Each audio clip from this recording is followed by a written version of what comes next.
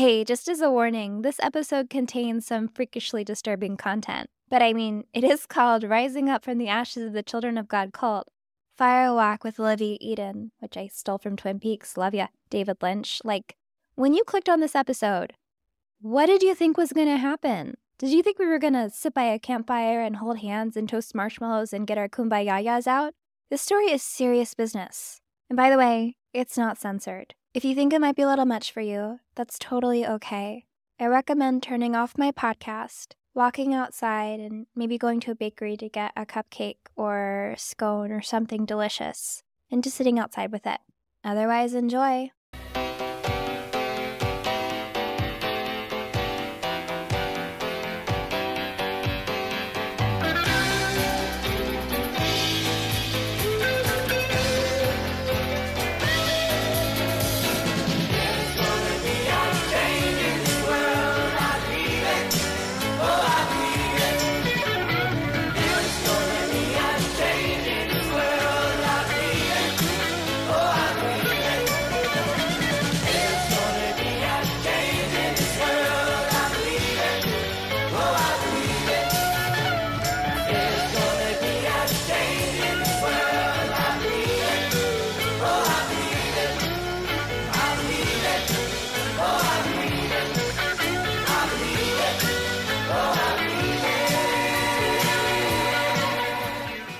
Welcome to my podcast, Olivia Eden. Thank you for having me. So tell me your story. What is Children of God? So the Children of God was an international religious sex cult. It was also a very well-known missionary organization. It just depends on who you talk to. I think as with anything in life, there is always multiple ways of looking at something. So for the more negative connotation, sensationalized part of the group I was raised in, it was well known as a religious sex cult. And then for the people who saw a different side, it was a missionary organization that was dedicated to tell people about Jesus and give people light and hope. That's an interesting description for someone who grew up and survived it. Sounds like you might see some positives in it. Can you elaborate on that for me? Absolutely. I definitely like to start off all of my interviews and podcasts with a disclaimer, which is that I really don't view myself as a victim. It's been a long road to get here. I don't even use the term survival. I prefer overcoming. I prefer perseverance and grit and resilience, which create superhuman strengths and enable us to get through massive adversity. And what's more is that it helps us to see the perfection of everything that has happened in our life, even the really difficult parts. So yeah, just like with everything in life, there is light and dark and good and bad, challenging and really strengthening and positive experiences that came from my upbringing. That's incredible. Before we continue, are there any other words you want me to avoid besides survival? Survivor, victim, just are there any words you want me to stay away from? You don't have to stay away from any of those terms. That's just like the state of consciousness that I'm in now on the other side. It's just the very opposite of that. But I validate and honor every single person where they are in their journey. And so if they still haven't resolved or healed the part of them that feels like a victim, that's totally okay. I definitely was there. At this point in time, I consider myself to be massively privileged for what I've gone through. I wouldn't change a single second of my life. So feel free to use whatever terms you want. That's really incredible, especially because you grew up in it. Can you tell me about your childhood? What was that like? So you were born into this group. So I was born and raised in the Children of God. I was born in Ecuador to a single mom. I have an older sister who was born in Mexico, and then another little sister who was born in Texas. So we traveled around a lot. Our group was in 20 different countries. We had more than 100,000 members, and each city that we were in had their own autonomous centers. So we called them homes, but they were basically communes where everyone was volunteer missionaries. Nobody had an actual job. Just one of the most fascinating parts about this group is that each intentional community was autonomous, responsible to support itself, but nobody had an actual job. So it was interesting how we just made those homes run with like 100 to 150 people. So we traveled around a lot as a kid. I lived in Ecuador. I was born there. And then we lived in Texas for a bit and then Central America. And my childhood, it depended on which home you were in because each home had its own governing structure as well that was voted upon by the members. So depending on which home you were in, you had a vastly different experience. It's like moving from one corporation to the next. Sometimes the leadership is ethical and they have integrity of power. And then other times it's just absolutely corrupt and they abuse power. So I experienced the entire gamut of leadership all across the spectrum of good to bad. I have really good childhood memories of living in Dallas when we lived in a big ranch with 150 people. It was a really well-run home where we learned how to read when I was 3, 4 years old. They were constantly pouring into the kids, so we were divided by age groups.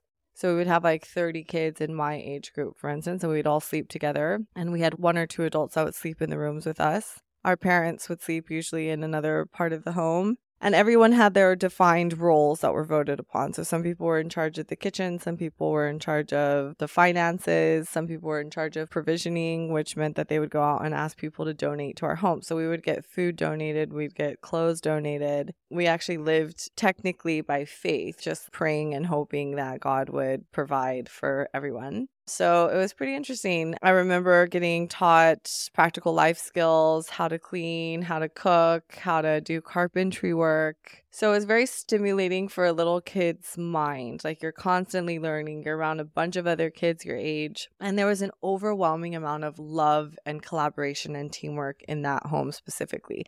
So that was one of my really good memories. When the cult leader died, I was 6 years old and his wife took over. She restructured the group and she renamed it the family because the Children of God had such a notorious name attached to it and we were pretty infamous all around the world. Do you have any memories of the male leader? And if so, can you describe him to me?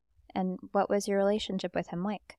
So very few people had a relationship with him. He went into hiding right after the FFing practice stopped, which was the practice of flirty fishing. That ended in like the mid-1980s.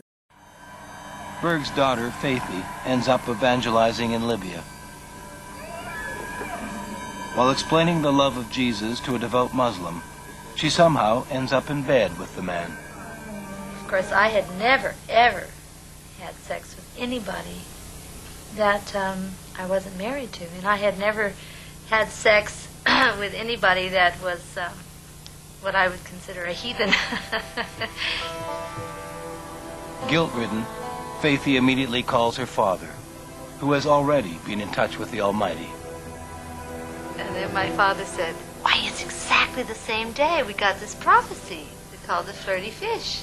And he said, "Why, it's amazing." He said, "This is exactly what God was revealing to us, that there would be instances in which we would have to portray God's love in a physical way, and that there was nothing wrong with it." Berg's vision seems divinely inspired. What else but sex could save souls and feel so good all at the same time? He came out on the front of the Time magazine with all of his flirty fishes, which were technically religious prostitutes. That was the last picture that was ever taken of him. He went into hiding after that and no one knew where he lived. So there were these centers that controlled all of the homes all around the world. They were called WS, World Services Centers, and no one knew where they were. One of my really close friends grew up with him and experienced life being groomed as his child bride. For many years, David always said that a man could have 2 wives. That it was according to the Bible that it wasn't wrong to have 2 wives. But in my mind, I said, well, I hope it never happens to me. But I knew when he was traveling around, that he wasn't totally faithful to one wife, So she had a very, very, very different experience from a lot of the other kids that were in the group because she was directly under his corrupt ego that just completely took a turn for the worst from the time that he started the group. So I never met him. We always saw him on as like a lion. They would draw cartoons of him and depict him as a lion, and they would call him Moses David.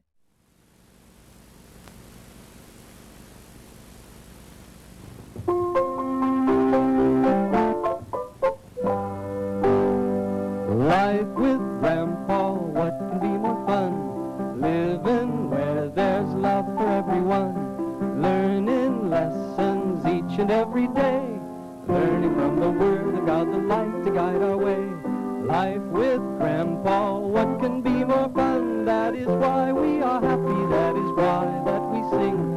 It's because of Jesus, He's everything. We have a purpose in each new day. Learning how to share and give God's love away. Life with Grandpa, what could be more fun? Living where there's love for everyone. Learning lessons each and every day. Learning from the Word of God, the light to guide our way. Life with Grandpa, won't you come along?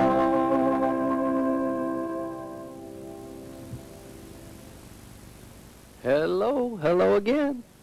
Here we are all together again on another Life with Grandpa show. Let's say hello, children. Hello. Hello, everyone. Hello, God bless you. Hello. Praise the Lord. Well, the children have some more stories and lessons to share with you. And my, don't they look nice today? Thank you, Jesus.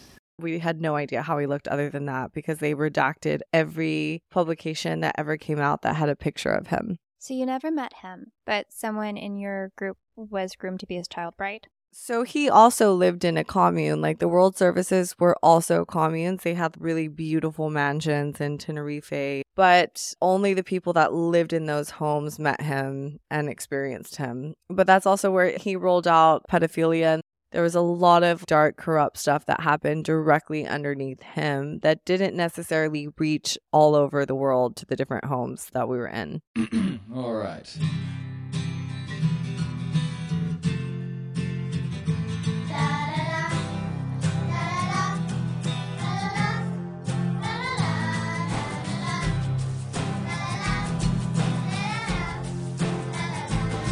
So you think you're so big you can just do it on your own, like the prodigal son when he ran away from home. Was his very own man, took his life in his own hands, but was brought to his knees when a famine hit the land. A fool for the system eating with the swine, or a fool for his daddy back home drinking wine.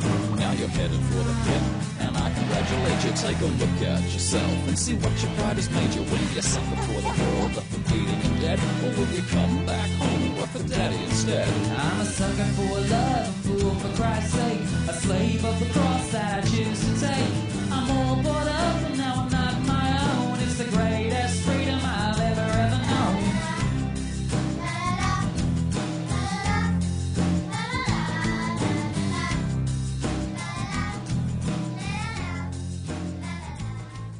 There are so many questions I want to ask you. I'll start with, so he had cartoons made of him. What other pieces of propaganda did the cult show you?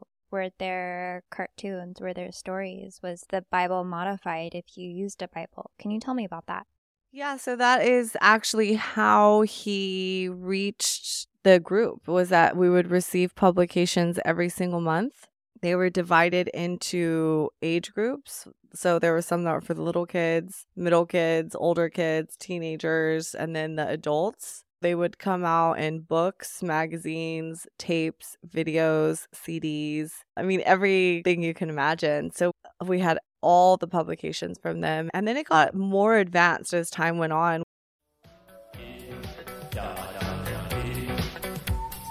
Everybody's gone, computer crazy, boy won't be long.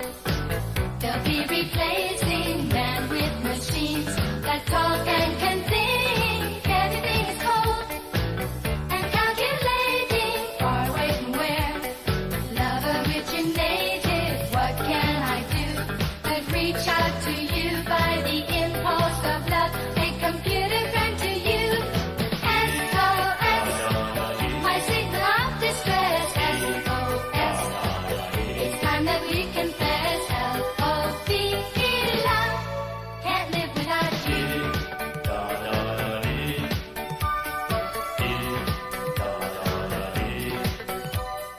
would have people writing novels. This magazine that we would call the Zine that had the news from everybody all over the world.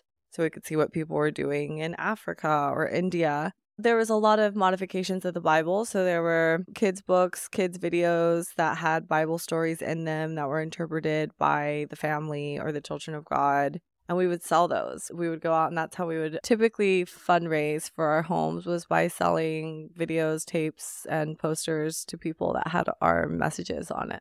How did people from the outside world respond to you and your, should I call them brothers, sisters, friends, children also in your group? What would be the best way to describe them? We were called the family. The adults in our home were aunts and uncles. And yeah, we were brothers and sisters. We were all supposed to be a big family. The children do say they've never had any sexual experiences with adults or other children, but they become extremely agitated when we ask them about Moses David Berg's teachings on sex. My Little Fish. Now, your father described that as a routine publication. That entails graphic sex. Who had this? They're not having sex, they're just kissing and hugging in bed. That's not sex. April is very upset the 2020s obtained a copy of My Little Fish. Ex-members tell us the cult leaders say it should be kept secret. If you show it to other people, they don't understand. That stuff's not supposed to be publicized. So many people think sex is wrong. So many people hate us. But we just telling them the truth. We're just telling them it's not wrong. We're just telling them that there's nothing wrong with it. And here comes these publicizers doing them to everybody, making everybody think it's wrong. This is printed and circulated. But why do you need it? You don't need it. It's not a private doc. It's printed and widely circulated around the world. You're not supposed to have it. So I would say that people responded to us very well because since we were little kids, we were taught how to sing and perform and dance. And they would take us to businesses, to schools, to hospitals, to Kmart's, to Walmart's, to all of these big shopping centers. And we would perform and sing and dance. Dad, after all, we've strayed and yes, we've been bad. We're thankful for your love and for sending the searchers to give us a chance. We vow to do our best. After you're gone, oh Dad, it's gonna break my heart. The love you've shown to me. After reading your letters, the first thing I thought was, Dad, I don't want you to leave. And yes, we promise that we'll carry it on. At least we'll try with all of our heart. But before you go, we just want you to know, oh Dad, we're gonna carry it on. And no one's not going to love little kids dancing and performing. So it was always an overwhelming positive response. And then they would buy from us. So we learned how to sell. I remember selling my first tracts and posters when I was like 3 or 4 years old. And then it was just like every weekend from then on. I think the leader realized that we were a very powerful tool for making money for these homes. So he ended up going into hiding and his wife took over. Can you tell me about her? Can you describe her to me? What was she like and what was your relationship with her like? And also, how did she impact your relationship with your biological mother and your biological siblings? So we called her Mama Maria. She was quite a bit younger than the cult leader, but she was his wife. Imbued with the Spirit of the Lord, Berg emerges noisily from his camper. He is wrapped in chains. So he stands in front of everybody, stops, comes to a stop, and he goes, he looks at everybody very seriously and goes, this is what the system marriage will do to you. And then he said something like, but Jesus is going to set us free, and he throws the chains off. So everybody goes, hallelujah, thank you, Lord. Newly liberated, Berg receives another revelation. Out with the old, in with the new. He drops his ever-faithful wife, Jane, and takes up with his 19-year-old secretary, Maria. So she became his predecessor. I think she had a much cleaner, purer vision for the group. She abolished pedophilia after he died.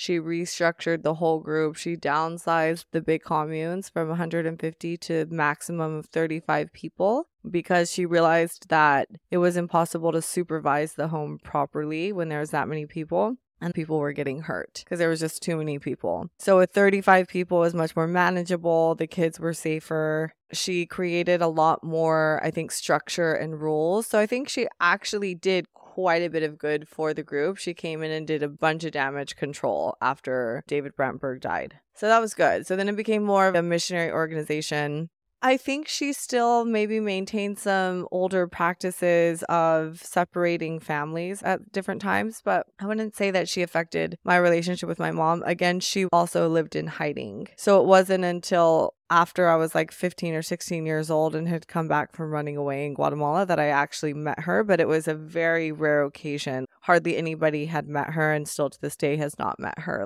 It was imperative that they stayed in hiding because of lots of different things, tax evasion, and they had so many illegal allegations made towards them. So they had to be really careful.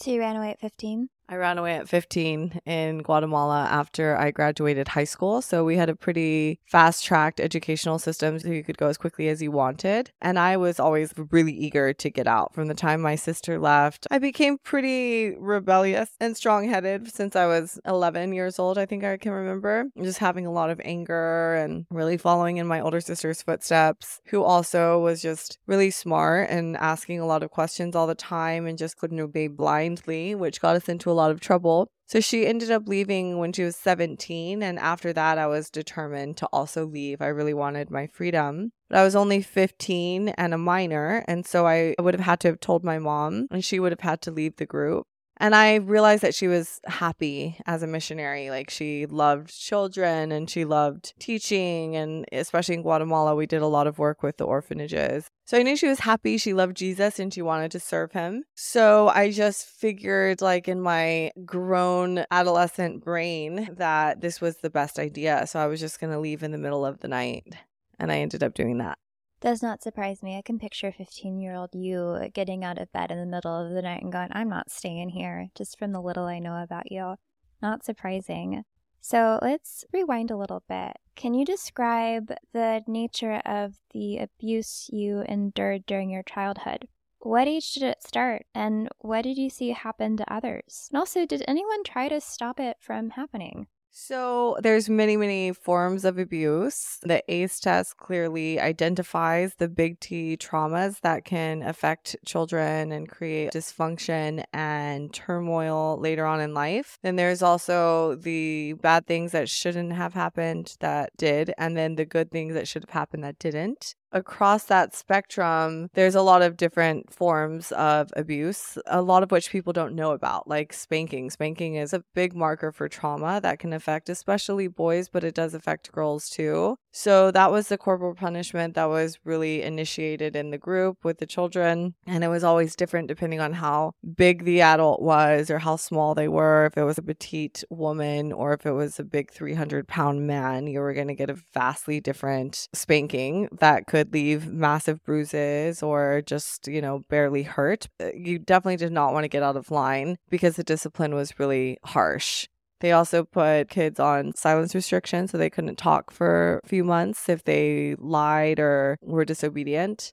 So that was really difficult. The way that they would make us fundraise in different homes was really tough, especially as young girls going out in really dangerous countries by ourselves and essentially begging at the stoplights for money, which is what it devolved into at a certain point. Hey guys and gals, get hip with a new craze. Register today for your very own personal 666 barcode implant. No more need to carry cash or credit cards. The price of the goods you buy is now automatically subtracted from your bank account by the computer terminal at the checkout stand. It's fast. It's easy.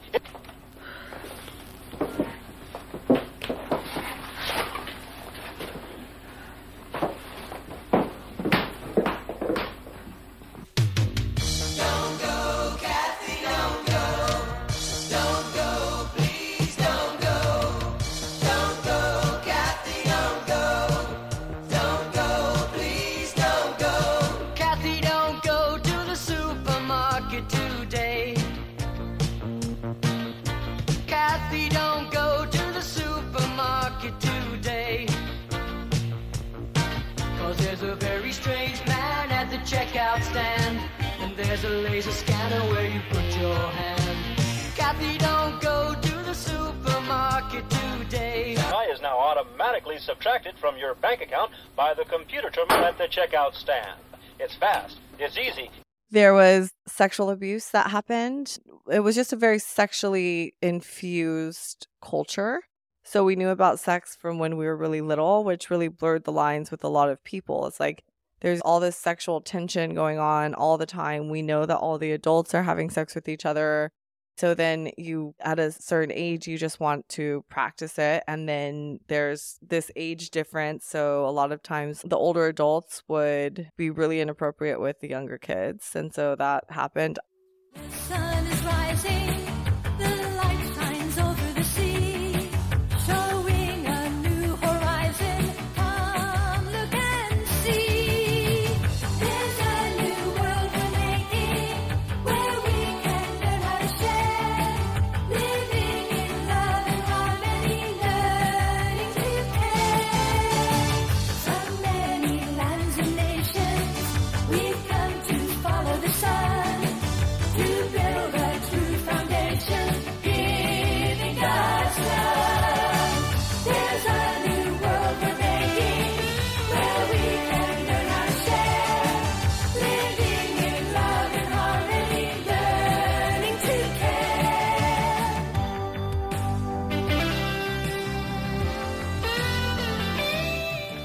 I personally experienced a lot more sexual trauma when I ran away in Guatemala. But yeah, I mean, having to leave different homes because they didn't want you in the home anymore and they could vote you out was really, really tough. Like having to pack your bags in the middle of the night and move and not having any money. Constantly feeling this feeling of impermanence, like you could just have your whole life changed and ripped out from you from one moment to the next was really challenging. But if you talk to someone who grew up in Brazil, they'll have a very different story if you talk to someone in Japan. So depending on which home you grew up in, you're going to have a vastly different experience. And depending on how long you lived under the reign of David Brent Berg, who was the initial leader, as opposed to just under Mama Maria, you were also going to have a very, very, very different experience. How many homes did these two people have collectively in how many countries? Is that even measurable? So we had homes in 120 different countries and we had over 100,000 members. So just dividing that many members into the homes, you could probably figure it out. I don't know exactly how many, but it was thousands of homes. Yeah. Okay. I do have some questions about the abuse, of course. But I have to ask first, how were they able to get so many people involved in their group? What do you think was so alluring about these two people or their mission? I wouldn't say that Mama Maria was directly involved in recruitment. So it started in 1969 on the tail end of the hippie movement. So after the hippie movement followed the Jesus Revolution, and many cults arose from that time in 1969. That year specifically, there were quite a few cults that started with people just getting super turned on to spirituality and to Jesus. The hippies were opening their mind with psychedelics, which was creating this drive to seek for something outside of themselves, for like the answers or meaning or purpose. And some people found it through Jesus. Some people found it through Hare Krishna. Some people found it through Buddhism. But there was a huge movement of hippies towards Jesus. And David Brent Berg was at the right place at the right time. He was the son of an evangelical minister. So he started preaching at nightclubs. He completely turned his back on the church and was like, there has to be a better way outside of the church where people can love and give to others and live a life of happiness and freedom for Jesus that's not connected to religion. So I think there was a lot of hippies that had never heard anything like that before, detaching spirituality from religion. So it was very attractive to a lot of people. His kids would sing and they would take their guitars on the beach and just sing songs of love and salvation and meaning and fulfillment to people. And it was really exciting at that time. So he just started to amass this gathering of hippies and he would preach in nightclubs. And it started this big movement. And pretty soon he had so many hippies that he had to start sending them all over the world. So he wrote out the entire structure and system for how to start your own home and how to get it running. And then he taught them how to enroll other people. They would take their guitars and they'd go sing for people, and they'd ask them if they wanted to receive Jesus in their heart, and then ask them if they wanted to join their home. And it was a really attractive thing at that time. I mean, there was a lot of people that were in that place that were looking, and they wanted to live in community. They wanted to be living a life of service and of meaning. And so it wasn't just him that was recruiting. It was all the people that believed in it and wanted to attract more people. And it just grew so quickly. But if you don't take heed, prepare to meet your fate. La la, la la la la la la. I have not seen, nor have ye heard, the mighty things God has prepared for them that obey His word. So serve Him and be a faithful steward.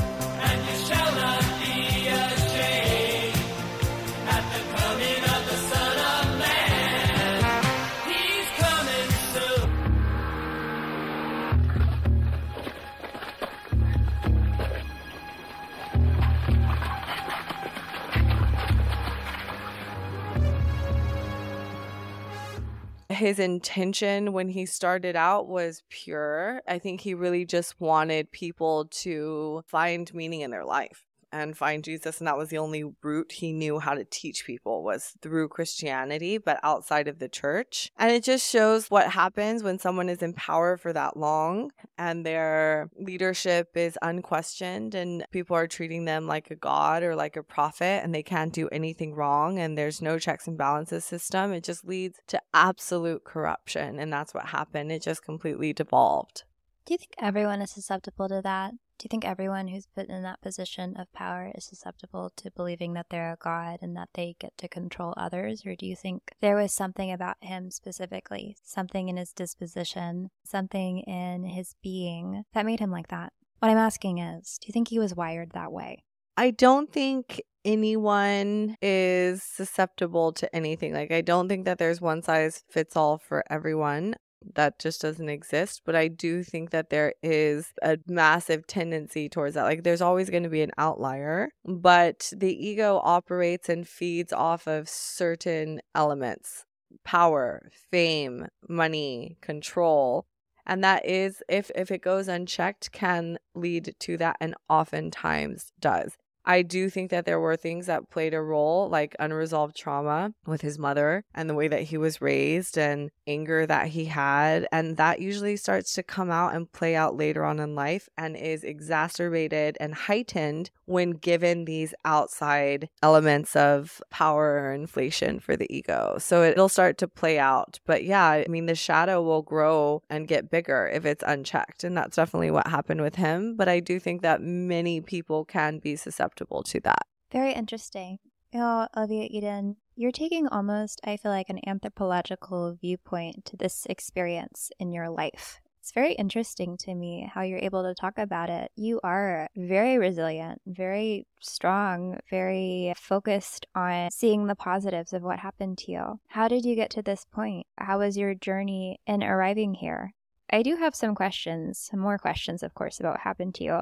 But I mean, you went through a hellfire. You went through, I feel like, one of the darkest experiences someone can have in our modern world. And yet, sitting across from me, you've not flinched one time in talking to me. There's been no point where I've gone, oh, she looks uncomfortable, I should rein it back. You just seem very calm and collected. Tell me about that.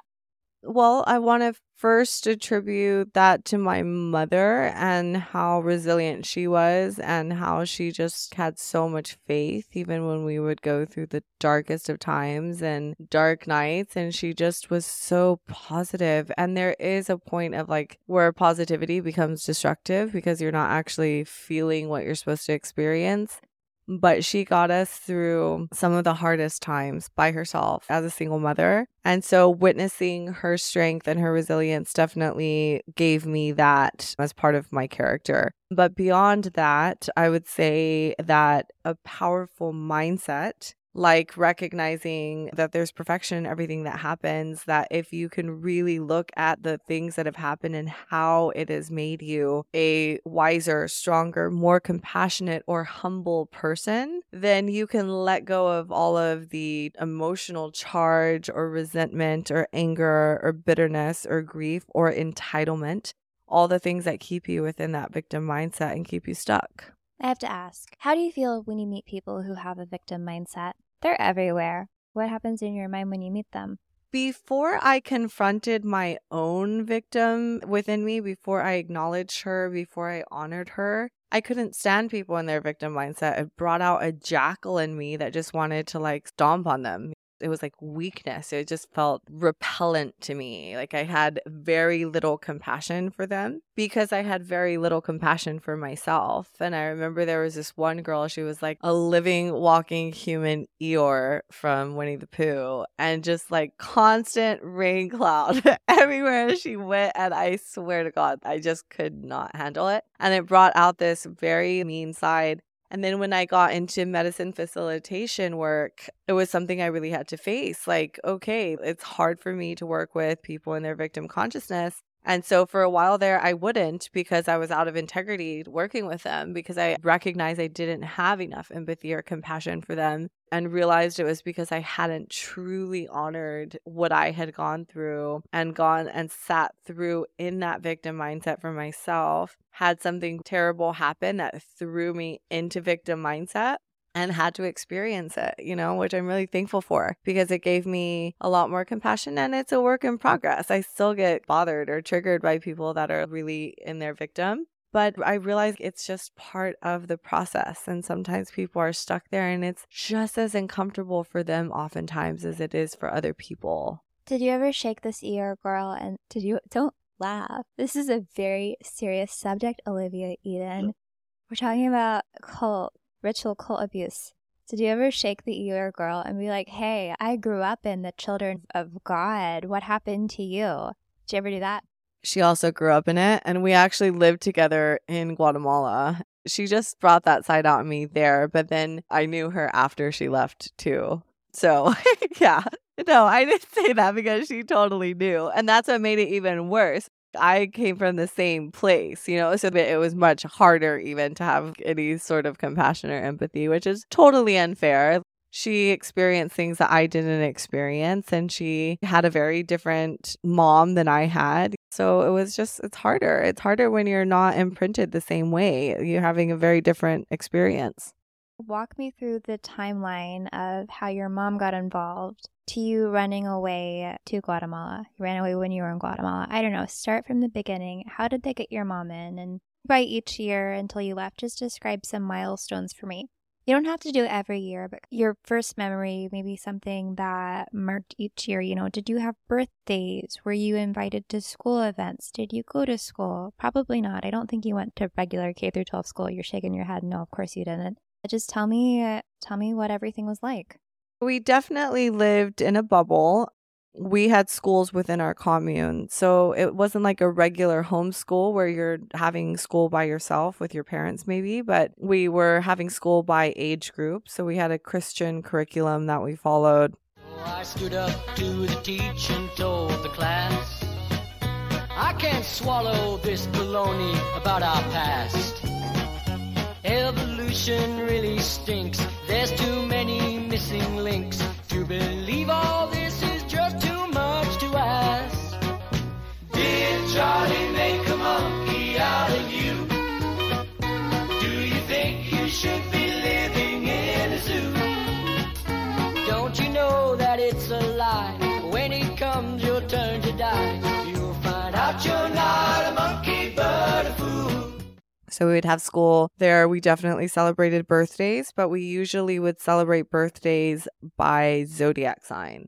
So we'd celebrate all the Cancers one month, or all the Sagittariuses, or all the Scorpios, because we had so many people in our home. So everything was shared, everything was communal. We also had major zodiac racism in our in our group. Like the second question I would ask people after their name was what sign they were. And there was like the sign that no one wanted to be. There were the cool signs. And I was like always embarrassed by my sign. I'm a Cancer.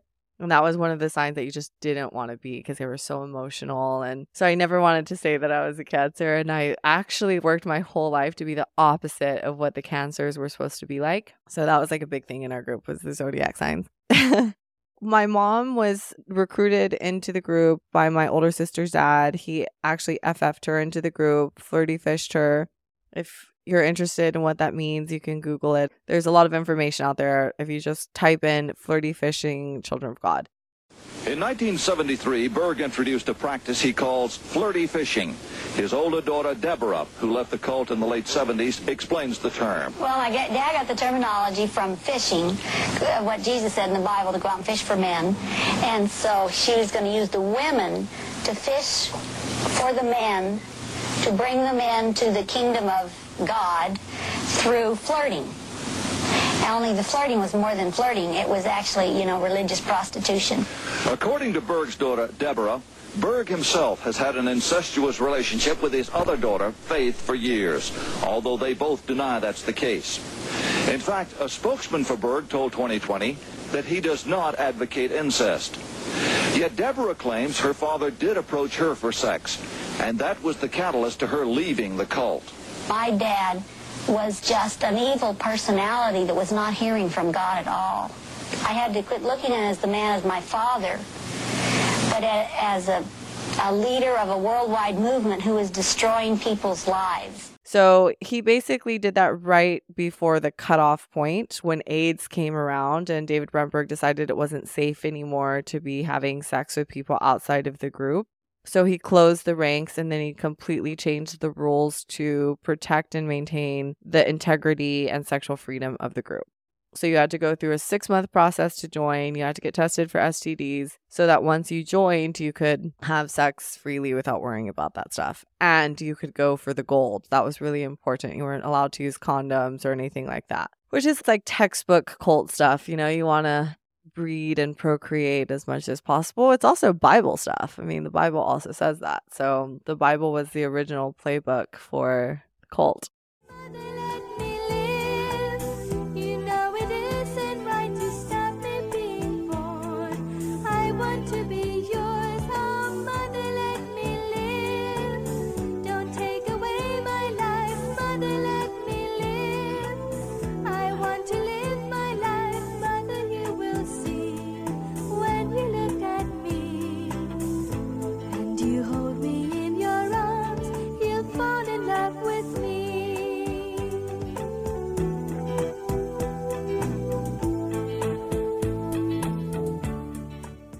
We traveled around a lot.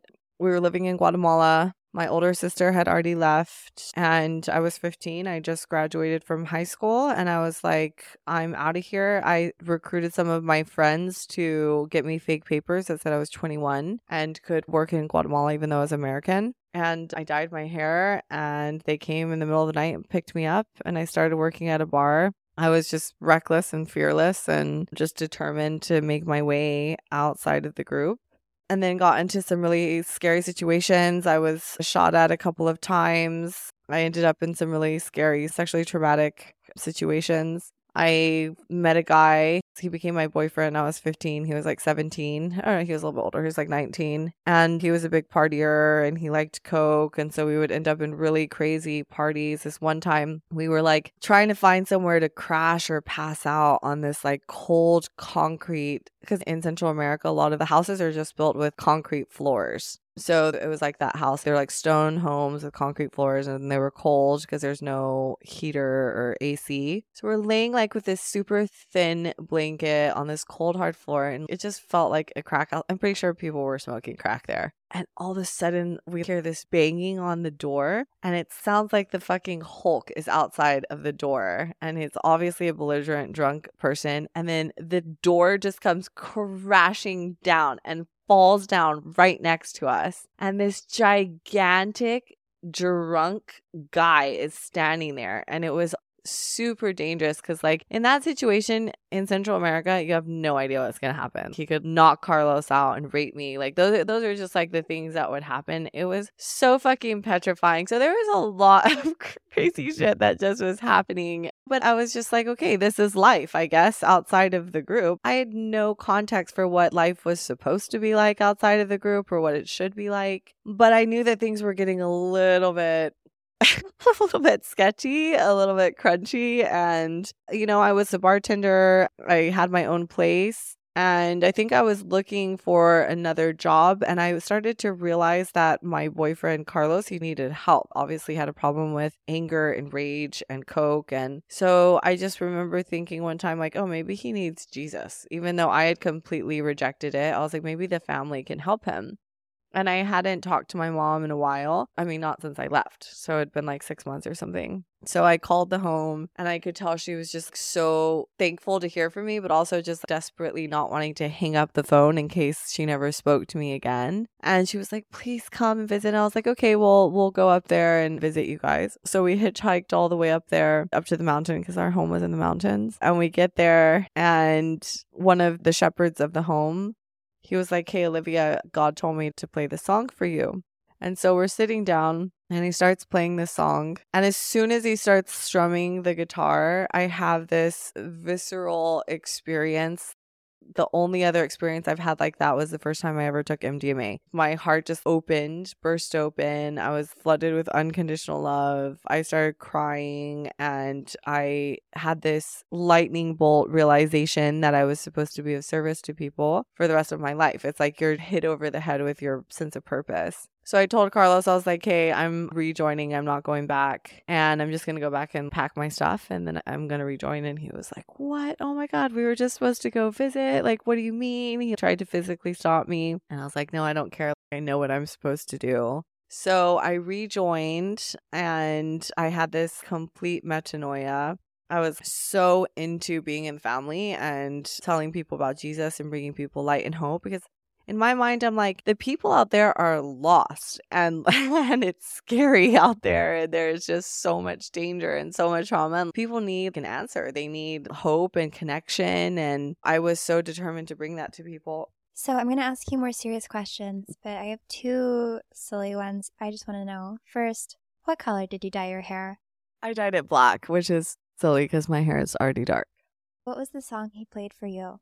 So the song was called No Mires Atrás, which means don't look back. It goes like, don't look back, look away, my love, look away. It was like this calling home. That's what it felt like. Don't look back to the darkness is how I experienced that song. Very interesting. Don't look back, my dear. Don't look back to the darkness. And you're like, okay, I heard that song. I'm going to go back to the dark cult. That was what that song said to you. You were like, okay, escaped, hitchhiked, left in the middle of the night. I come back to visit. You're playing a song telling me not to go to the darkness. My heart opens and I'm going back into the darkness. That was what happened? Essentially, except for that I felt this light ignite within me. So it's like I became the light in my life and in other people's life for a while. Once you found God's love deep in one's eyes, nothing can take its place, nor satisfy those special moments in the night. The streets were bare, but the lights were bright. Brighter was the love that was shining in your eyes. I felt this inspiration. I was so filled with a sense of purpose that it inspired all the young people to want to also get on board. And we would go to the Central Park in Antigua, which is a city, this really famous city right outside of Guatemala City. And we would perform and sing and dance. Only this time I really wanted to. And we would have these incredible conversations with people and we were really connecting.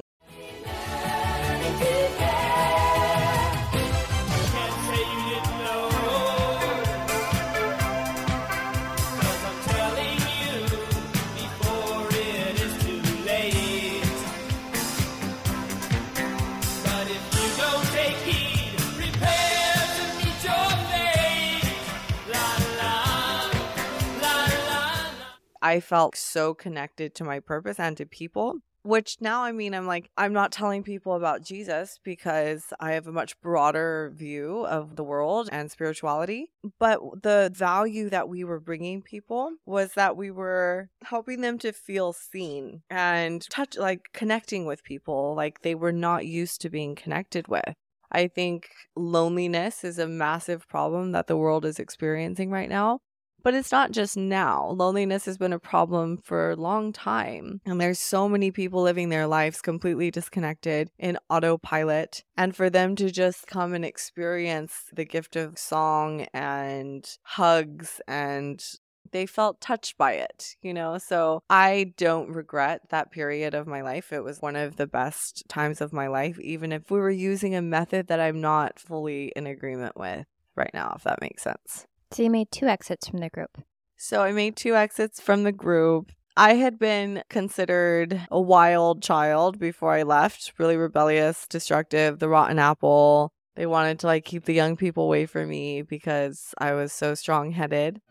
They had a special program on the TV last night explaining calmly why these things must be done right. They say their new computer is the way to control, but what they didn't say is that it costs your soul. Kathy, don't go to the supermarket today. Don't go, Kathy, don't go. And then when I returned, it was for the good. But I guess they were always a little wary of me. And at one point they told me I had a demon of seduction that I was possessed by, because I guess they could see the pull that I could have on men, especially the older men in the homes. And what ended up happening is one of the older men had me touch him, and that was against the rules because I was still 16. Of course, I had already experienced a lot of sexual trauma with older men. So for me, it was like, I didn't even recognize it as sexual trauma. I didn't recognize what I had experienced outside the group as sexual trauma either. I was just like, I guess this is what happens with people, and I didn't know how to say no. And so they put me on probation for breaking the rules. And then I was treated like a pariah after that. I was looked down on for tempting the older men astray, and it was really discouraging for me because all I wanted to do was tell people about Jesus and do what we were supposed to do as missionaries.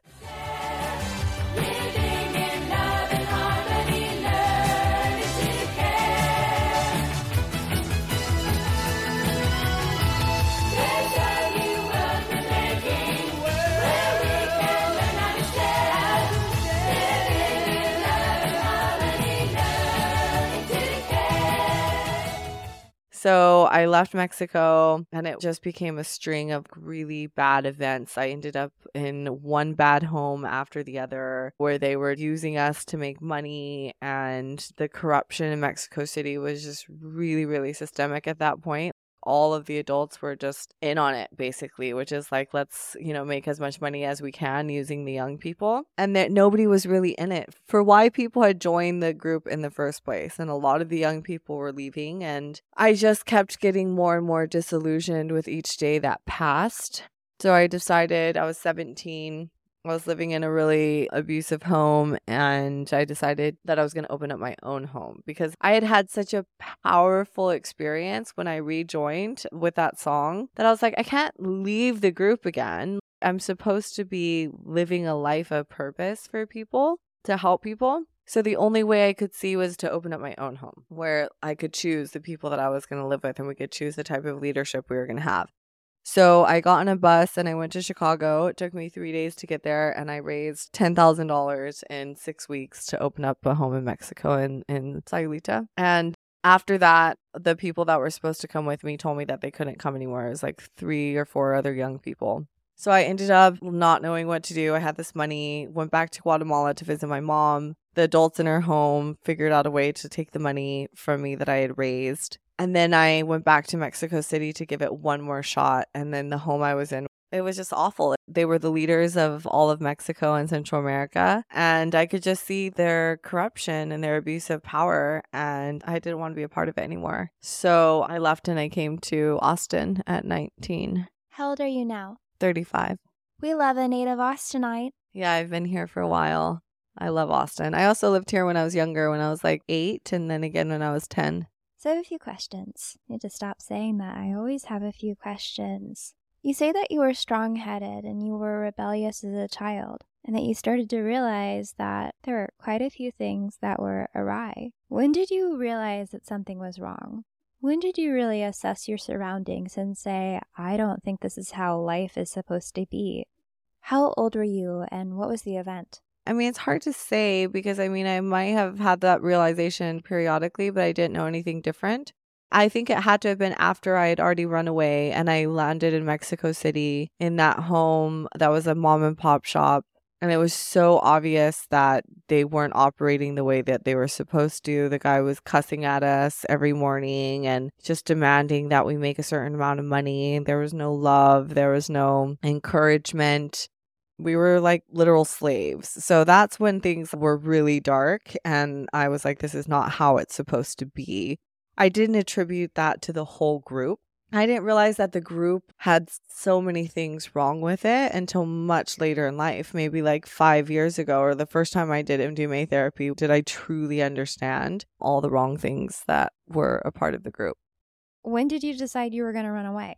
I knew I wanted to run away after I graduated, and I just started looking for my way out. So whenever I could, I would sneak away. So we would go to this one really cute area in Guatemala City where there's little restaurants and bars. One of the ways that we would raise money for the home was by face painting. It's like a really common fundraising strategy for a lot of homes all over the world was making balloons and face painting. So I'd go with my mom a lot to face paint or one of the other aunties or uncles in the home. And so there was this one little restaurant bar where these guys would be standing out that worked outside of the bar. And I thought one of them was really cute. I was extremely boy crazy ever since I was like 10. I think I got my period when I was 10 years old and like that was all I could think about. So I would ask my mom, okay, can I go get some like water or soda or I need to go to the bathroom? And I would use those opportunities because those were the only moments that we weren't supervised. It was like you were constantly being supervised outside of the home. So if you were outside in the world,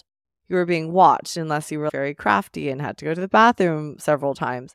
So I would go and then I would just talk to them and I got one of their numbers, I think, and we would have to sneak phone calls in our home. And so I just started making contact with them and slowly telling them my story and enrolling them to help me to get out. And one of them really liked me and he had this crush on me and he was like, okay, I'm going to get my friend and I'm going to get you a job here at this bar and, you know, blah, blah, blah. I wrote a letter to my mom. I waited for the adults movie night. They had one movie night a week where all the adults would get together and they would watch a movie. That was the only time we had a little bit of freedom. And I had the leader's son go to his room, grab the key, and bring it to me so that we could sneak out. Otherwise, the gates were locked. There was barbed wire on the fence. It was hard to get out unless you actually had the key. They came and picked me up. And yeah, the rest is history.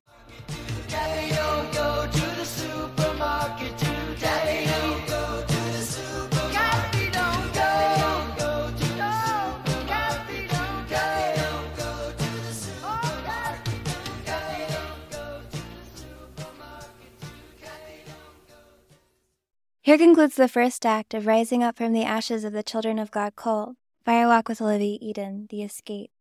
You've just heard an exposition on her childhood, as well as how she experienced her world. Got a little scary, right? Well, you know, her story should show you that your mindset can really change everything about how you experience life. Next weekend, we'll release the second act, The Confrontation, or How the World Experienced Olivia Eden. Until next time.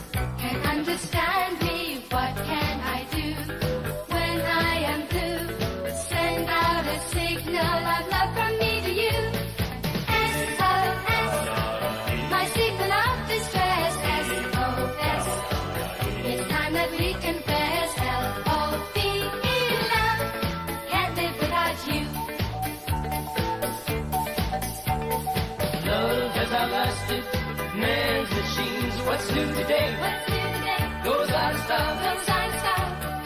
Love may not make the world go round, but it sure makes the trip worthwhile.